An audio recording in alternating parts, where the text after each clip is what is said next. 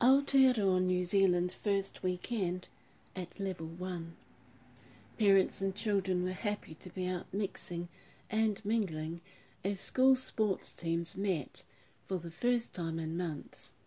20,000 fans are at the Super Rugby at Forsyth Barr Stadium tonight, cheering on the Highlanders against the Chiefs. World First Dunedin celebrates the South Island city's position as host to the first live sporting game since COVID-19 shut down every country. Tomorrow night will see a packed stadium of 43,000 fans at Eden Park for the Hurricanes match against the Blues.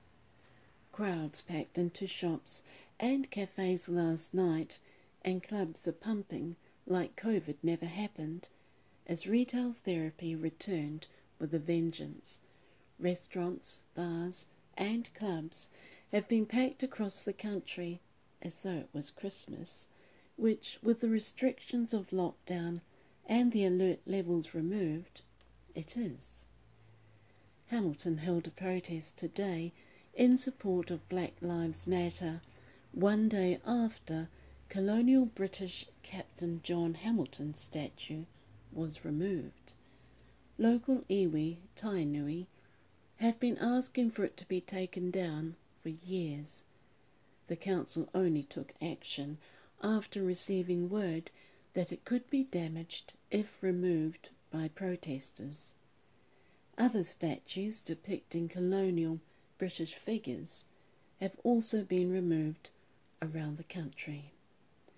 An African American woman that has been living in New Zealand for 20 years said that she heard there was no racism here.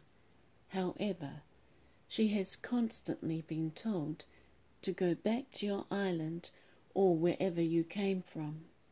Thus, we may have a cause to celebrate freedom post-lockdown, but racism needs to be addressed in Aotearoa as much as it does anywhere else.